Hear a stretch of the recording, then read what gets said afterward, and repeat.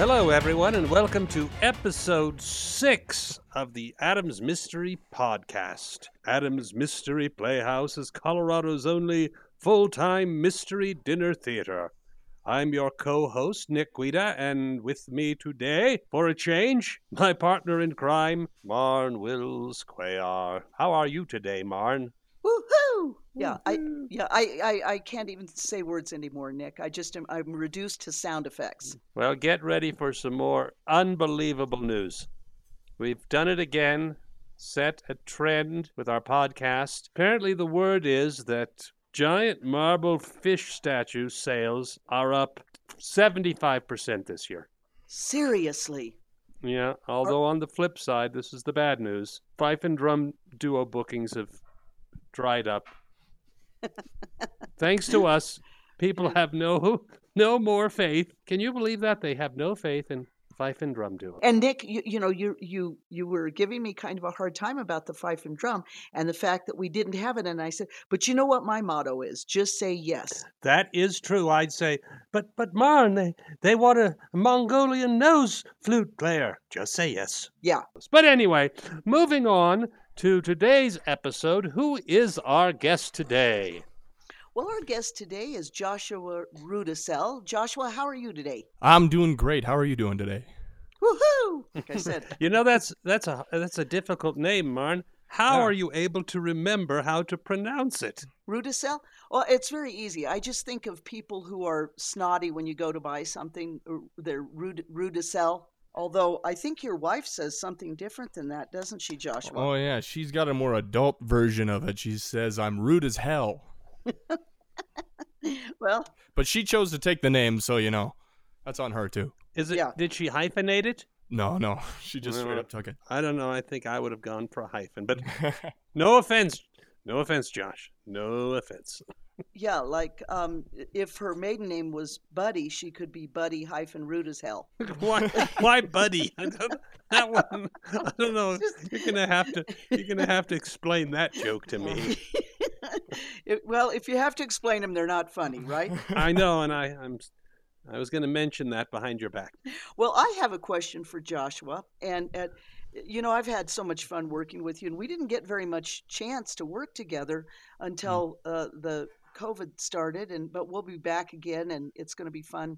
Again, I remember you saying, because I said something to you about how did you find us, or why did you look for us, and you said something about your family told you that you should get into dinner theater.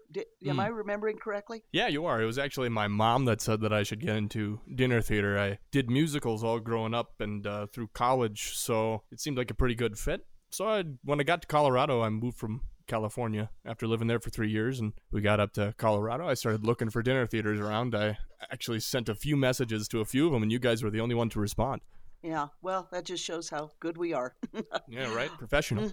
Yeah, very, very professional. But it's been fun to have you. The other little story that I want to say, and I don't know why this cracked me up so much, but when we do the kid shows, the performers all have to set out the chairs. It's not just star, you walk in and, oh my goodness, you're on the stage and everyone's adoring you.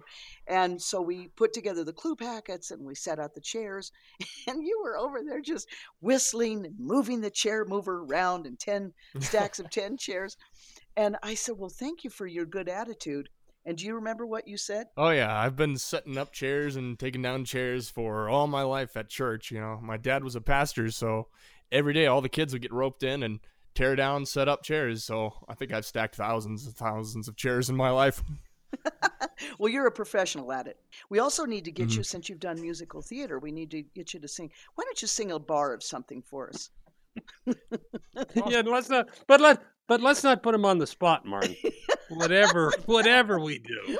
I don't think I've ever heard you sing, have I? Yeah, I thought you heard me sing when I came into audition. Oh, that's right. You do some of the old, not cronies. What are those called? Crooners? One of the old cronies. Are you thinking of the word crooner?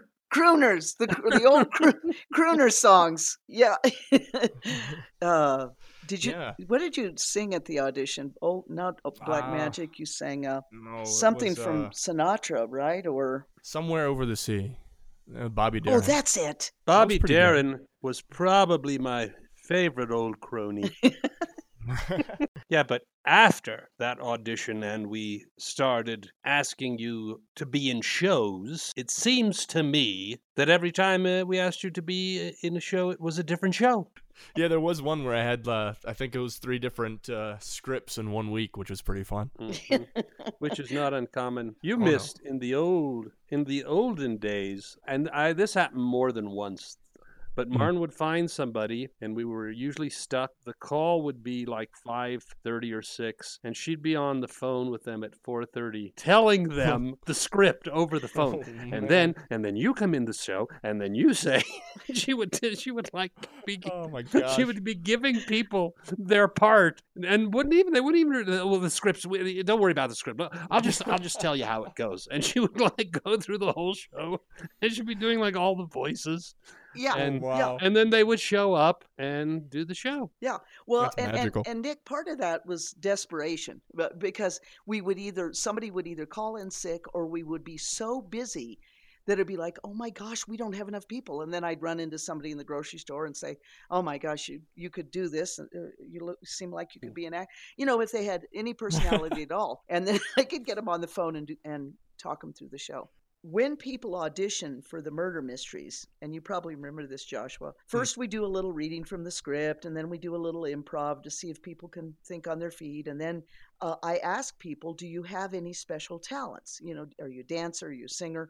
And that's probably when you said, yes, I'm going to sing Under the Sea and stuff like that. I'll never forget when I auditioned Tina Phillips, and she's down in Florida now and did some mysteries down there through us, which was fun. And I asked her, what do you have any other special talents? And she said, well, I can make my eyeballs pop out. Oh. But it was just kind of rolling her eyes really fast. And Gotcha. well, that's a heck of a talent. That's very unique. That's absolutely true. When Marn, as long as I've known Marn, whenever anyone comes in, it was more. Now it's more. Can you sing? I think mostly when they audition for shows. But in the old days, it was, do you have any unique talents? And I don't remember if this person pitched it to Marn or Marn pitched it to this person. But it was decided in the cheat sheet bits, she would come up with this bit where she would utilize her kickboxing. And I was like, anyway, I'm not in the room, but I could hear it. And it was and you could hear her out there going, hey, and it went on. And I'm like, what in the heck? It was sort of, that's all you heard. You didn't really hear anything else. You didn't hear any laughter. You didn't hear, and then it ended, and there was kind of, I think there was applause. I'm not sure. Oh my gosh. Was there any lead into that? I don't know. Was I it just it was the only time she ever did it, and I don't know if hilarious. I played a part in it. I don't know if I said to Marn, we can never let that happen again, or I don't remember exactly, but it never did happen again. Hey, now Joshua, when you did that outside gig at the Lutheran church, there was an interesting cheat sheet bit, wasn't there? Oh, there was an interesting moment during that.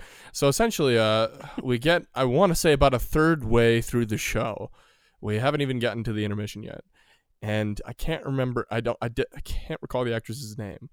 But essentially, one of us starts doing the confession, the end of show confession, at about 35 minutes, maybe 30 minutes in to the show. And I don't actually know how no one in the audience caught that it was the confession, because she literally said, okay, I admit it.